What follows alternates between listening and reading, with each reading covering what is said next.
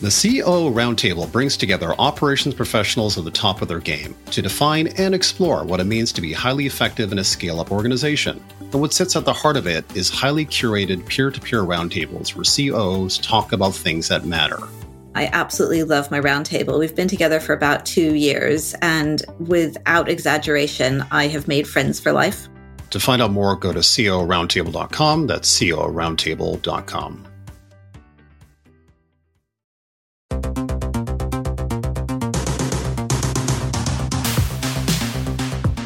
Hello, everyone, and welcome to another episode of The Operations Room, a podcast for COOs. I am Brandon Mensinga, joined by my lovely co-host, Bethany Ayers. How are things going, Bethany? They're okay. I'm tired. I always feel like I give you the big wind up, and then I get the softball back. Yeah, I'm fine. I think it's okay. Yeah. I went out last night and played golf for the first time. I don't know if it counts as playing golf, like hit golf balls with a golf club for the first time. That's not mini golf, so not putting, but driving. Oh, okay, so you went to like a driving range where you have like a bucket of balls and you hit them as far as you can. Except that it's a virtual driving range in the middle of Soho. Oh, does that really count as golf? It's not quite the same, is it? Well, I think it does. I kept getting distracted and freaking out because it was so loud, and it was like rockets whizzing by of sound. And I was like, what is that? And every time it's just somebody driving. And so it's a combination of like the whoosh sound, and then it hits a wall. It was fun. But I was doing it with Rob, our guest today. It all ties in. It all ties in. We did record our interview with Rob a while ago because then we needed to read the book, and then I had COVID in life, but we're going to talk about the book today. But in the meantime, I've become friends with Rob. So we had lunch once, and then he put a post on LinkedIn about making golf more inclusive. And I thought the post was excellent and like a masterclass in actually doing like proactive inclusion rather than just like, yeah, why don't you play golf as well? Just go to a driving range, get some lessons. It'll be fine. Instead, it was acknowledgement that golf is scary and exclusionary for most of us, that it can be very intimidating. And therefore, how can we create a safe space where people who have not traditionally been invited to golf courses can show up? I had a grandfather who was a golf fanatic, like, you know, one of these golf people. That seems to happen. And he retired at 52 and then golfed every Monday through Friday until about 85 when most of his golf friends died. And not only did he golf every day, he golfed so much that his thumbnails kind of migrated and changed shape from like so much golf. Wow, that's a tremendous amount of golf. Yeah. And also he was originally left-handed, but hurt his shoulder and arm from, I think, too much tennis. And so then switched to golfing with his right arm. Wow. This feels like golfing for survival. Yeah. And then also he grew up on a farm. And so his whole life woke up at 5 a.m. And so when I'd spend the night at their house, his golf practice room was next to the room that I stayed in. And so then I just hear like thunk, thunk, click, thunk from 5 o'clock in the morning, which is like practicing putting. Oh, Jesus. In the room. Okay. Yeah, because what else would you do when you wake at 5 a.m. and start practicing your golf? Yeah. Okay. And all of the men in the family had to learn how to play golf, and there was a requirement for golf, and all of the women were actively excluded. So despite that being my grandfather, you know, this intensity of golf in my childhood, I had never picked up a golf club until yesterday. So there's like, you know, a lot of emotion around golf for me. So when Rob put that post up, I was super keen to give it a go. My swing was not impressive. I was kind of afraid of hurting my back. And so I didn't go for a full swing, but I was able to hit the ball regularly and consistently. And now we have decided to do another golf day in January and start the Unprofessional Golfers Association and try and get more women involved. That is an amazing story. You're right. At first glance, it wouldn't have occurred to me that an invite for virtual golf might potentially have an exclusionary element to it. In any event, it is lovely to see that you are super jazzed up for a second round of golf. So that's fantastic. And that is a nice segue into our episode today, which is how to tame a visionary CEO with the Entrepreneurial Operating System, or EOS for shorthand. We are joined by your now golfing partner, Rob Lydiard. He is a professional EOS implementer and former co-founder and CEO of Yapster. And before we get to that, Bethany, a bit of a mini book review from us on Traction, which is the EOS Bible by Gino Wickman. We'll go through the book chapter by chapter. But first off, general impressions. What do you think about the book? First of all, I just felt like, why did I not know about this book earlier? Because instead of my 20 years of experience and learning and failing and iterating, I could have just gotten a lot faster, because it's most of it is stuff that I do know is common sense, but with a lovely structure to it. And what I also really liked was there are meetings to have, exercises to do, and the amount of time you should allocate for each area. So you can just take somebody else's experience and just start to roll it out. So it's like, here's the vision section. I can't remember exactly, but this should take you no more than half a day. This is how you should get started. These are the activities everybody should do. And it just saves so much time versus like, how many times have you sat there thinking about, okay, we're doing our strategy day. What should the agenda be? How are we going to cover it? What would a cool activity be? Oh, that activity worked. Oh, this would work. No, this ended up not working at all. And to just not have to have those conversations anymore. You're right. There definitely is a paint by numbers thing going on here. The book is great for non-experienced companies or CEOs to run their businesses pretty effectively and efficiently with a prescriptive set of steps to walk through to make it happen. From an experienced operator standpoint, it really is a good refresher on the fundamentals. You sometimes forget about or overcomplicate. The first chapter, Vision, talked a lot about strategy and forecasting, but ironically, didn't really talk a lot about actually starting with a vision to begin with, which didn't really make sense to me. Also, the forecasting focus on a 3-year plan seems overwrought and unnecessary, as you're usually hyper-focused on the budget and forecast for sure to get to the next round, whatever time period that is. And usually that's 12, 18, 24 months. Anything that comes after that really is hard to predict in a scale-up world and a scale-up company. And you usually end up just forecasting out your trajectory from that first piece, that 12, 18, 24-month piece in terms of that three-year view in totality in that case. So it just seemed a little overwrought from my point of view. You should start with the vision. But how many times do people not start with a vision because they feel like they already have a vision and they've already done that work? But yeah, actually nobody's aligned to the vision. Like, I just think it's good to sometimes go back to basics and make sure everybody's aligned. What is the business going to be like in 3 years? And how are we going to structure it? What is it going to feel like? And what does that mean for your organization and for who you need to hire and for your next level of leadership? And I feel like I've done these things, but not necessarily by design. It's a bit more of luck rather than design. And this is just a way to make sure that you actually do the right activities meaningfully and don't forget them.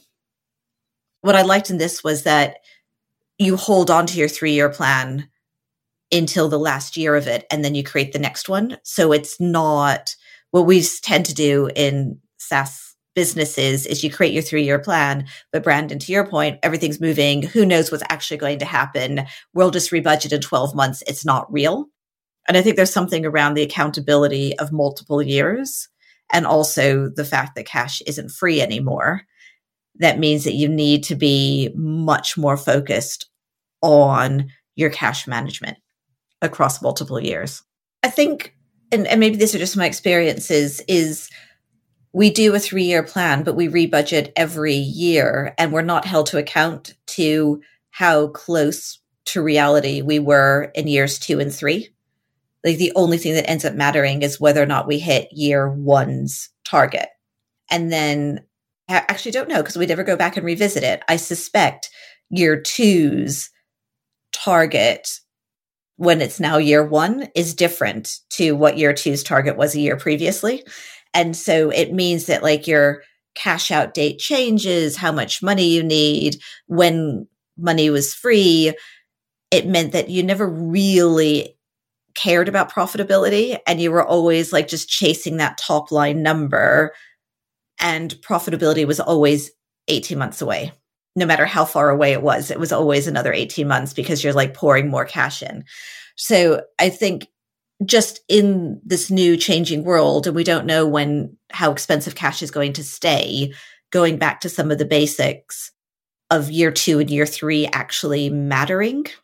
Because I don't know how many budgets where you're like, we're going to do 10 million this year, 20 million next year, and 120 million the year after, because everything's going to align and it's going to be amazing. And we're going to be just like throwing off cash.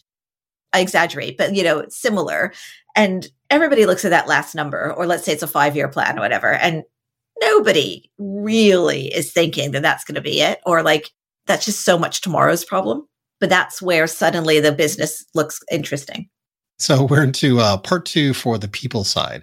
The book talks about the right people in the right seats. And this nomenclature is something we all believe in, I think. The way that they determine this, according to the Traction book, number 1, the right people side is to look at their core values, which is, do they adhere to the core values of the organization? And they rate that with one of 3 things. Either the answer is yes, they do, no, they don't, or there's a bit of a middling score. And that's the core value side. Then the right-hand side of it is the right seat in this case. And the right seat, they have an acronym. It's called GWC, which means get it, want it, and capacity to do it. And the get it part is, do they get their job? Do they get the role? Do they understand the context of the business and know how to get stuff done? The want it is, do they want the job inherently? And capacity is, do they have the right skills, the right intellect, the right curiosity? And in the book, at least, it says this is either a yes or a no. So with that little setup, what do you think, Bethany? So this was one of those examples of something that I really liked and could just short circuit how much time we've spent rolling out performance management. Is it too big? Is it too little? It always ends up getting way too detailed to a point where you just don't know what people are being measured on and which parts matter and how to change behavior. And so I just love the simplicity of it. You're looking at up to 5 values and GWC, so 8 attributes, and it could be less than that if you have fewer company values. Super clear, rather than on a score to 5, rather than this, it just, how many, I hate this term, and yet here I go saying it, how many cycles I've wasted at work trying to agree how we're going to rate people, and the debates and the versioning, and then we roll something out and it's not good. That I'd love, you could just start with this. So this is Traction is reframing what is a performance management review system. They don't call it that, but that's exactly what it is. And I think to your point, I like this because it's deadly simple and it covers off the core stuff that actually matters in this case. And I think you are right. People get lost in performance review systems and they end up being very ineffective in a lot of ways. So we are in violent agreement on number 2. We are. Number 3, data. So on the data side, Traction talks about the leadership team using a scorecard. And the scorecard is the weekly pulse, which is the leading indicators of bigger numbers that actually matter in terms of KPIs going forward. What do you make of that? I already do it. So I guess that was one of those like, tick, done. What I thought was interesting is the meeting management. So you just say on track, off track. And you don't give loads of excuses or rereading. Like, first of all, assuming that everybody understands how to read the numbers instead of, I don't know if you've been around where like people just walk through and go, it's a 7. 7 is good because blah, blah, blah. You're just like, we see this every week. Why are you waffling? So I like that it's like, we're all on the same page. And then either if it's on track, cool, we don't need to talk about it. If it's off track, we stick it on to the issues list and then we talk about it. And that level of discipline, I have not been great at, or I've not seen being great at, but having a weekly scorecard that is reviewed where you understand how you're tracking, have always done like 100% behind it. I just think I could do it better by being more disciplined. So it's maybe 5, maybe 10 metrics. And quite often it will highlight the areas where there's problems. So help desk ticket clearance time, for example. And if that falls off, if there's a massive issue with that and we have to look at it, it'll end up being because the bugs aren't getting addressed, and bugs aren't getting addressed because dev don't have time to address the bugs, and they don't have time to address the bugs because the sales team has sold something that doesn't exist, that the development team now has to desperately build. And so from that one number that's off, you uncover everything that led you there and how can you start to solve it. And so even though ticket clearance times is very much a customer success issue, it is a number that's quite nice to understand. How are we treating our customers? What kind of experience are our customers getting in a leading way? So that's why I do think that you have to agree the most important numbers. For me, another one is pipe gen, because it's the fuel that feeds go to market. You need to understand when pipe gen is completely off, where it should be and what's gone wrong, and be able to address it that week and not later. Maybe the question back to you then is, do you not think, because the sales leader or the commercial leader is going to be sitting there with their functional team looking exactly at this, and also the ticket, the customer success team, they're in the best position to think it through and solve it either as a functional group or to really populate it up to the other leader of the other group or whatever other groups that they're thinking about in this case, and working with those individuals to make it happen. The question at a leadership level is, what is leadership really doing in that case? Because if the stakeholders aren't in that meeting to have that discussion, it's almost pointless in some way. All you're really doing at that point is saying, hey, there's a problem, sales, do what you should be doing. Yeah, it could be, but at least you are aware. So if suddenly pipeline's gone away, and then like week 2, pipeline's gone away, week 3, pipeline's gone away, finance is going to want to know that because it's going to change and adjust forecasts.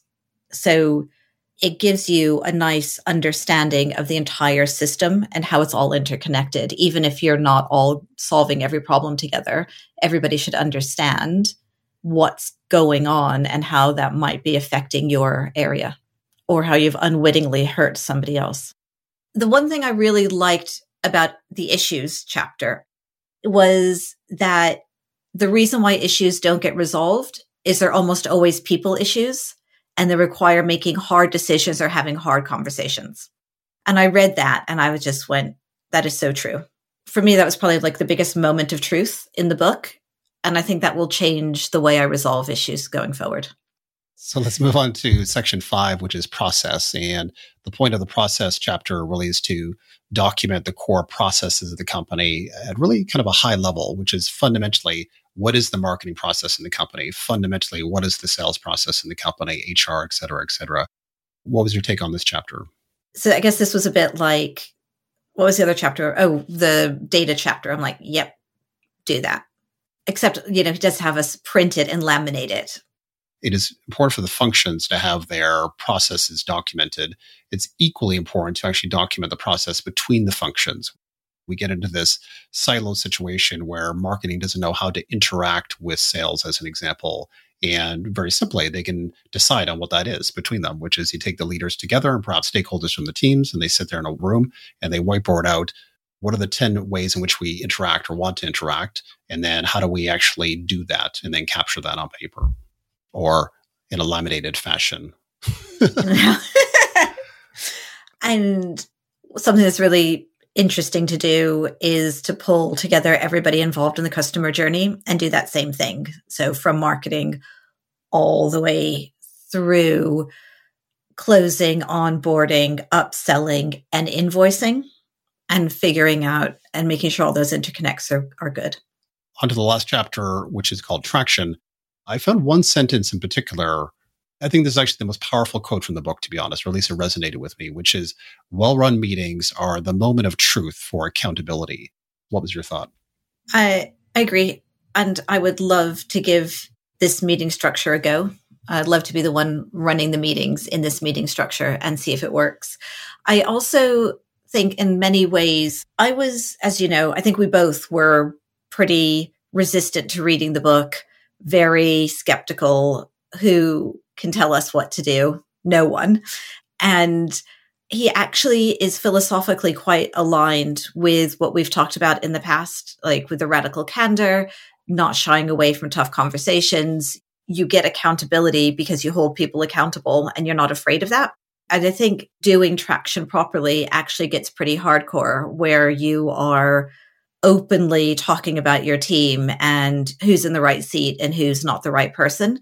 There's a lot of dealing with people in kind but honest ways throughout the book that I was surprised by. And I wonder if that's actually what makes rolling it out the most difficult. Like if you take this book and just literally follow all of it, you're not going to be successful. You'll only be successful if you also bring the bravery and courage to it. And now let's move on to our conversation with the master of EOS, Mr. Rob Lydiard.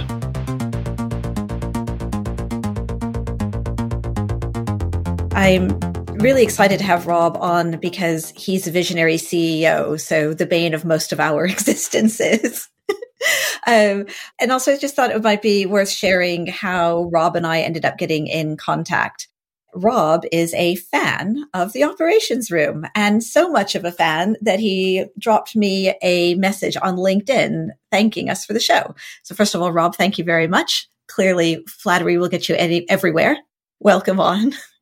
Thank you for having me. So when Rob said that he liked the show, I asked him what he liked in particular and if there were any topics he'd like us to cover. And Rob said he liked, I think it was the OKR episode, and asked if we could cover getting operational excellence wrong or understanding the import of it possibly a bit too late. And I was like, sounds like there might be a story there. So can you tell us a bit about your come to Jesus moment when you realize that operations matter after all? So Supergroup PLC bought our software, Yapster, and rolled it out globally when it was extremely nascent, like first year, like wasn't ready to, the notifications were not configured in a sensitive way. So like you had people all over the world, 5,000 people in in 44 countries getting pinged, everybody posted to the equivalent of an Instagram feed. You imagine that. Imagine if you got a push notification with a summary preview every time some random on your Instagram posts a picture of their cat, which was quite cool. If I'd have thought to go to a VC, they probably would have said, wow, that's mad that you've just rolled that out in the way you have, but it's probably a signal that there's something there. But we rolled the product out. We didn't go and raise institutional capital because we sort of knew it wasn't quite ready and I'd never done that before.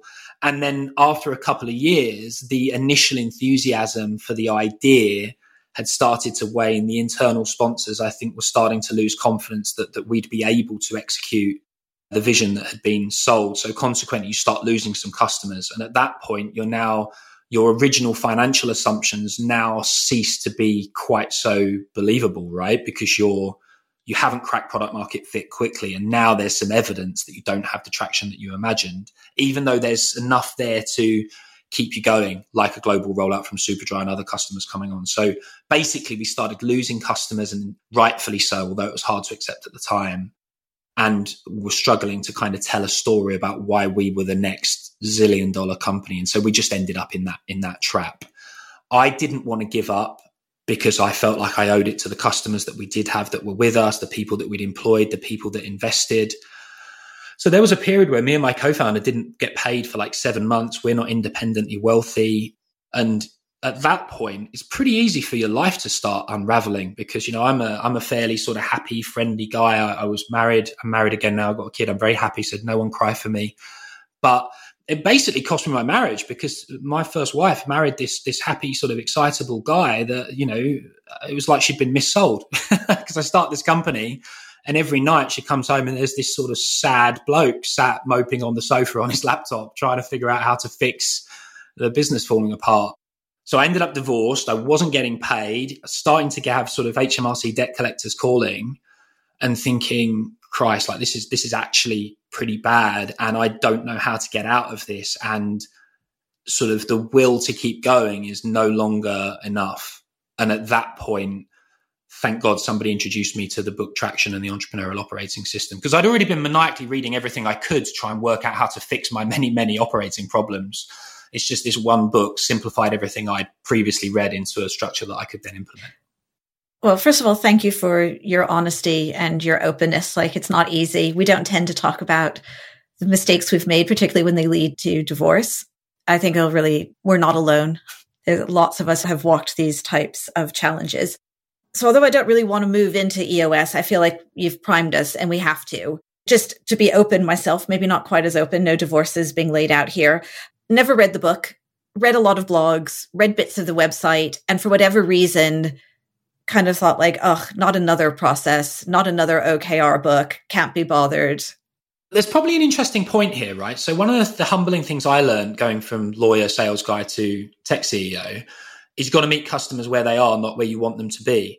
So I would suggest for superb operators, if you're going to work with visionaries, and not all companies have them, you sort of have to meet the visionary where he or she is, because they're going to see the world different to you. Things that are easy to you might be hard or confusing to them. And so probably the reason that you, and I dare say many of your listeners either haven't heard of ES or have not been drawn to it, is because it might feel like painting by numbers or like, coloring in with crayons at the local pizza restaurant. But from an operating perspective, that's the level that your average visionary type founder is going to be starting at. Because if they saw all the pitfalls that you see as world-class operators, they probably wouldn't have started, and none of the companies that you can go run would exist.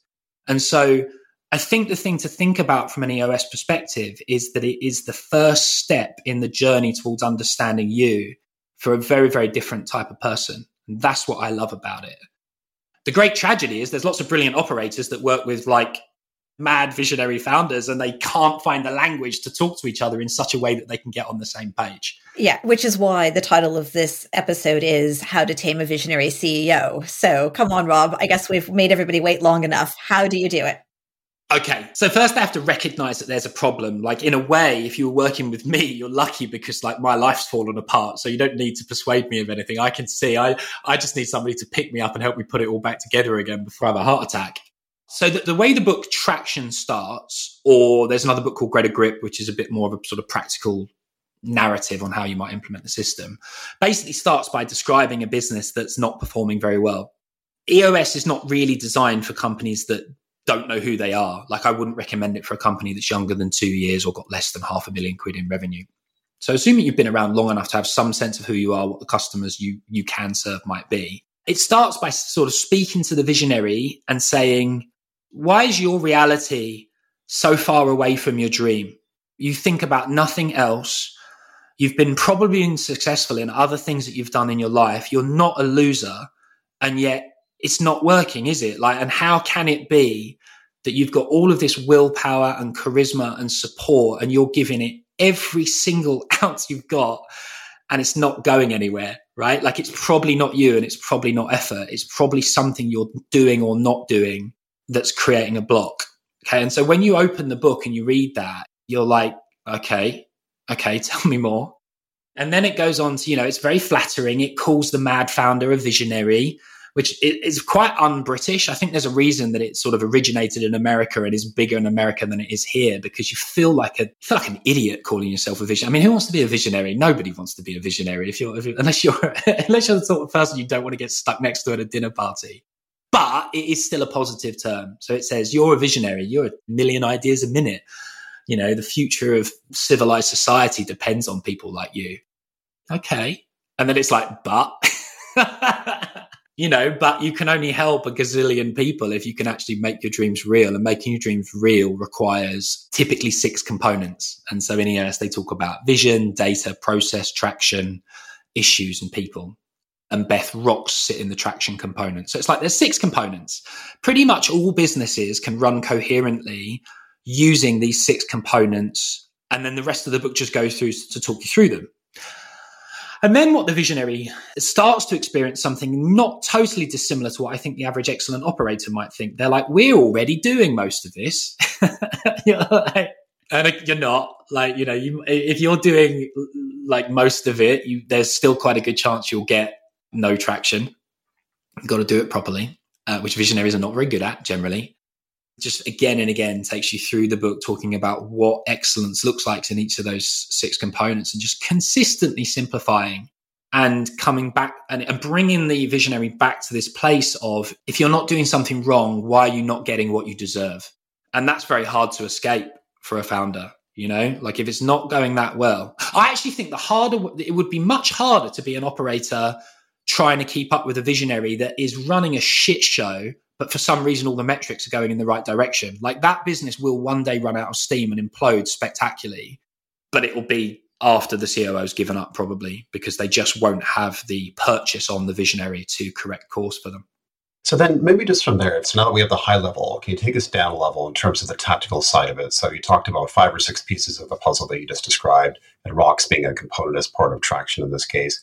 Can you just give us a bit of a sketching of, if you had to describe 3 or 4 things coming out of that book or out of those pie-shaped elements where if you implement these 3 or 4 things, here's what I would suggest in terms of what those things are, that how I would actually do them. Yeah, so a vision requires you to create something called a vision traction organizer. It's basically a 1-page business plan where you start by saying who you are and what you're trying to achieve, who you are being your sort of core values of the organization, where you see the organization in 10 years, what's a 3-year milestone to plausibly be able to get there, what's a 1-year milestone to plausibly be able to get to the first milestone, and then what are some quarterly strategic initiatives that need to happen organization-wide and within the leadership team roles in order to be able to credibly hit the 1-year plan. Not complicated, but it forces you to break that down. It's very common that angel investors, directors, leadership teams have actually never really agreed on that. So that's your first source of dysfunction. Then it talks about data-driven decision-making. So if you were stuck on an island and you couldn't call and harass your colleagues, what numbers would you need to see as leading indicators of the performance of the organization? Because again, lots of founders are sort of, they know they need to be numbers driven, but they've never seen really what that looks like. Or even if they worked in a big company, the numbers would have been so sophisticated, driven by revenue ops or something, that they get totally swamped in the big, and they can't succinctly describe on one sort of 10, 20 row G sheet what good looks like on a sort of 13 columns, looking at sort of rolling quarterly numbers presented in a time series. So you have to do that for data. Then process is just recognizing that if you want consistent outputs, you need consistent inputs across, most companies break into a handful of core processes as to how you recruit and retain good people, how you deliver the product or service, how you bill and manage finance and supporting functions. Traction is the kind of rhythm by which the organization runs that drives accountability and good habits. So there are weekly meetings where you're designed to rate the meeting a 10. They call it a level 10 meeting. That's based on the fact that most meetings that we all attend in poorly run companies, if you asked everybody at the end of it to rate it, they'd be like 2, 3, maybe 4, right? So like very few startup people have ever felt what it feels like to be in meetings that you constantly rate 9 or 10 for effectiveness and enjoyability. Issues are the issues in any company. More often than not, startups, actually companies of all sizes, but very much startups, they're very good at talking around issues. They're not very good at identifying root causes and then solving them. So in Traction, they have this system again, which sounds too easy to be credible. Identify, discuss, solve. You'd think that everybody just does that anyway, but it turns out they don't. There's lots of discussion, not a lot of root cause analysis or solution. And then finally, people. So how do you make sure you got the right people in the right seats? There's a tool called the People Analyzer. Yeah, I can see why I picked up the book and then put it down again. Because it does seem like I think this is like comes back to my OKR problems. Like I just rebel against frameworks and I'm like, yeah, I already do it. Don't tell me what to do. You don't know me. And I feel like this one is like, oh, somebody's taken everything out of my brain and put it into a book. Like that makes sense. So maybe just in that breath, Stephanie, why would you not just hire a COO that's experienced and knows what they're doing? Because I feel like when you reel that 6 elements off to me, I'm like, okay, that sounds like my job. Like in terms of what I actually do for a living. Why not just hire somebody to come in to do this? I think you should. I think if you can, you should. I'm most interested in founders trapped between $500,000 in revenue and 5 million that find themselves in the position that I was in, at which point you probably wouldn't want to join me. If you've got a very hot company, you're well funded, it's exciting for folks like you guys, then yeah, absolutely. Or I mean, if you can get a co-founder that knows how to operate, awesome too. For me, this is very specifically about visionaries that get going, get themselves into trouble, and then don't know how to get out of it. And then also, Rob, when we were talking before the episode, you made a point that I thought was really important, and you have not made it yet today, which is in the EOS, there are 2 roles. And this is where the taming comes in. Yes, absolutely. So and thanks, Beth, because you're absolutely right. So just to continue Brandon's point, I think the other point is I get the impression, and I sense you've experienced this through your community, when a seasoned operator comes in, if they come in later than co-founder, I think sometimes there can be an authority challenge, particularly if visionaries are enjoying a little bit of success, where they don't necessarily want to eat their vegetables, take their medicine. You can opine on that better than I can. But that's right, Beth. In EOS, the model does require a visionary to be or identify an integrator. And the system's quite rough on visionaries that think they can integrate when they can't. The integrator is basically COO. And at that point, I think you find a great many people in my position suddenly become ops evangelists and sign up to ops podcasts and do all the things that I'm now doing, because they do really, really respect your role and understand that there's no way that they can be successful with their skills and limitations without partnering up with someone like you. The challenge then is whether they can get you on the bus, whether they can afford you or persuade you. Cool thing about EOS is you can actually blood new future COOs by giving them a playbook that gives them vicarious experience, right? Because you integrate when you use a system like EOS, which I know is very noddy for you guys, is a playbook. It's a system. So it's more a state of mind and a set of skills than a set of experiences, because you replace the lack of experience with the framework. Yeah, I really get it for that reason. I suspect I'm being a bit snobby, and I will now actually buy the book and will learn 400 things from it and kick myself and have to come on and explain how I was completely wrong.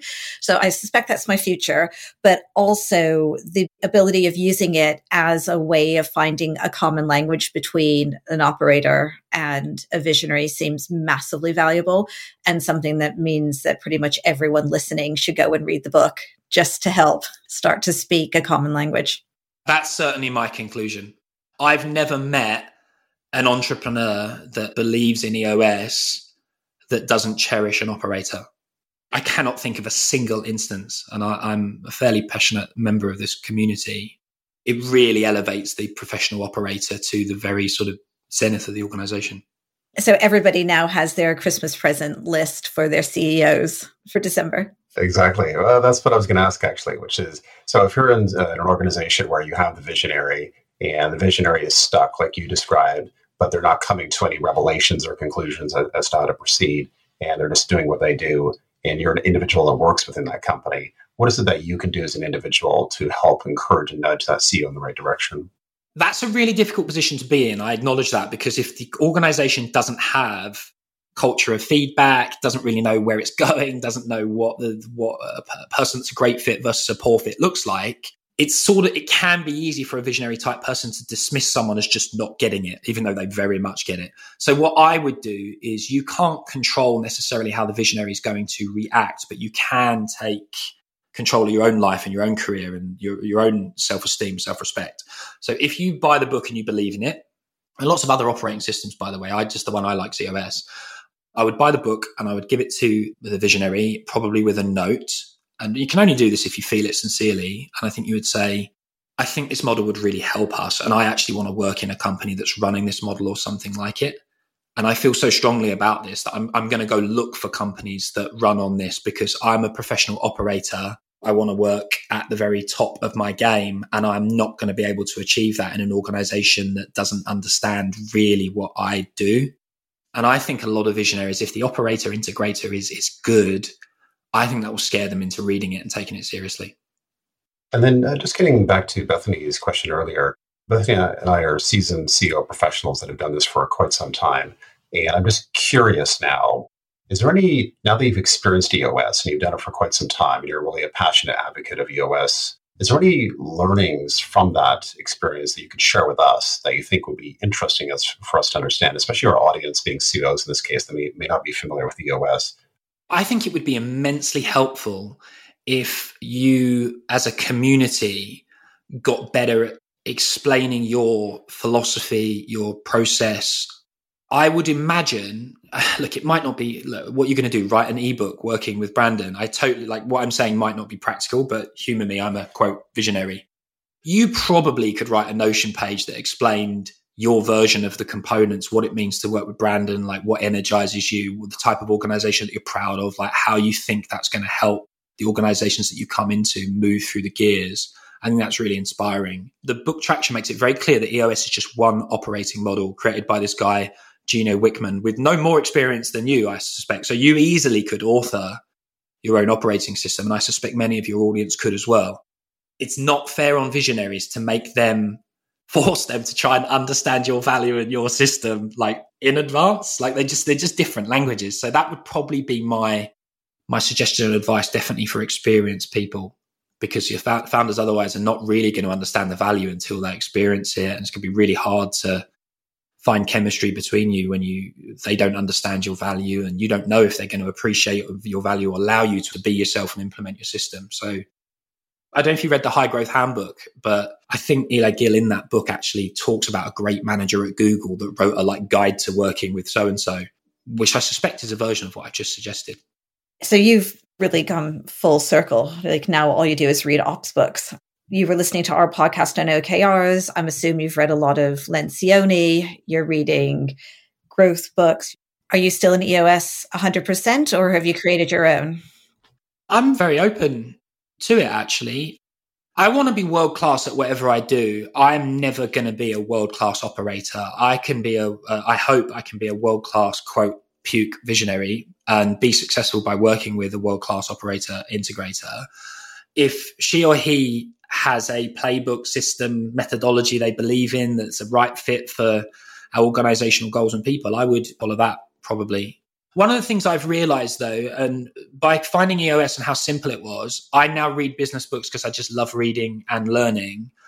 I don't confuse my enjoyment of reading and learning with that necessarily enhancing my art as an entrepreneur any further. You know, it's a bit like these very studious musicians that just can't write a good song.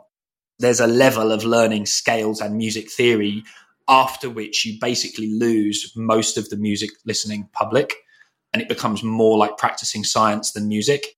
And I think it's probably the same in entrepreneurship. So for me, it's enough to have found a system that works, elevated operators to the place where they rightly should be in the entrepreneurial community, and then preach the gospel like I am now on your podcast to make sure that people that are operationally excellent know who I am.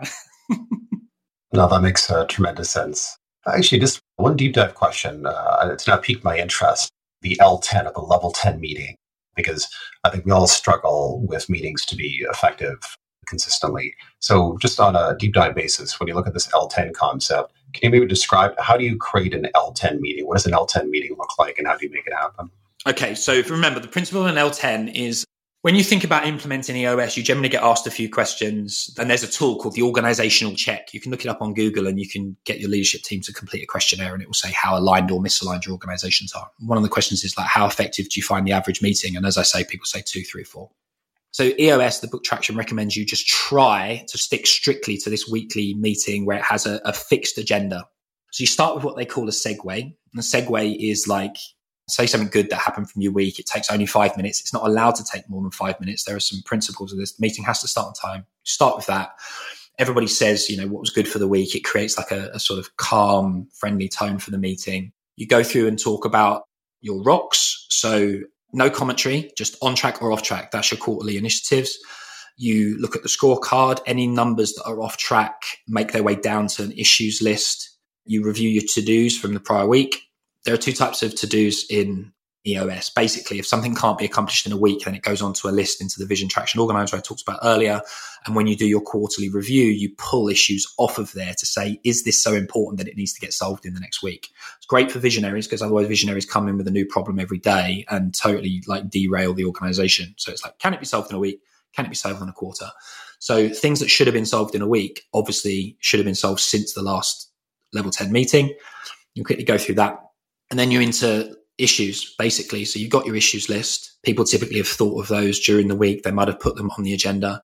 And then you pick very quickly. You don't analyze it to death, but you go around the room and say, okay, what issues do we want to tackle? You pick them in threes. So you'll say, what are the top 3 that we need to solve? You run IDS, you get through them, you solve them. You then pick the next 3 until you run out of time on the level 10. You then do a quick wrap up. You make sure the to-dos are allocated for the following week. Everybody rates the meeting and you absolutely finish on time. That's it. Again, noddy. You guys would already know to do this, but visionaries don't. We did a very similar one. How long is it? 90 minutes generally. They can be quicker. Remember, I never experienced hypergrowth. So for me, my business went from crazy to calm. We ended up with happy customers, some really big customers doing well. I actually didn't tell this, my sob story at the beginning. Our business was ultimately acquired. So yeah, it had a happy ending. And actually, although we weren't growing like a weed, it was a company I was really proud of. Happy customers, happy colleagues, like growing modestly. We just needed to be a part of a bigger company to realize the full potential. So that's what we did. And so our issues actually stopped expanding. I think if you were growing really fast, then obviously your issues list would continue expanding with breakneck scale. But that isn't something I've experienced. I'm sure you have many years ahead of you. I fully intend to. Rob, we'd have more questions, but unfortunately running out of time. So the final question is, if our listeners are only going to take one thing away from today, what is it? Work somewhere where you are appreciated and explore the system that I've just talked you through. There are many others. And don't settle for a company that is happy or founders that are happy living in chaos. But before you throw your toys out of the pram, give them this book or another one and give them the opportunity to come meet you where you are. Thank you, Rob, for joining us on the Operations Room. If you like what you hear, please subscribe or leave us a comment, and we will see you next week.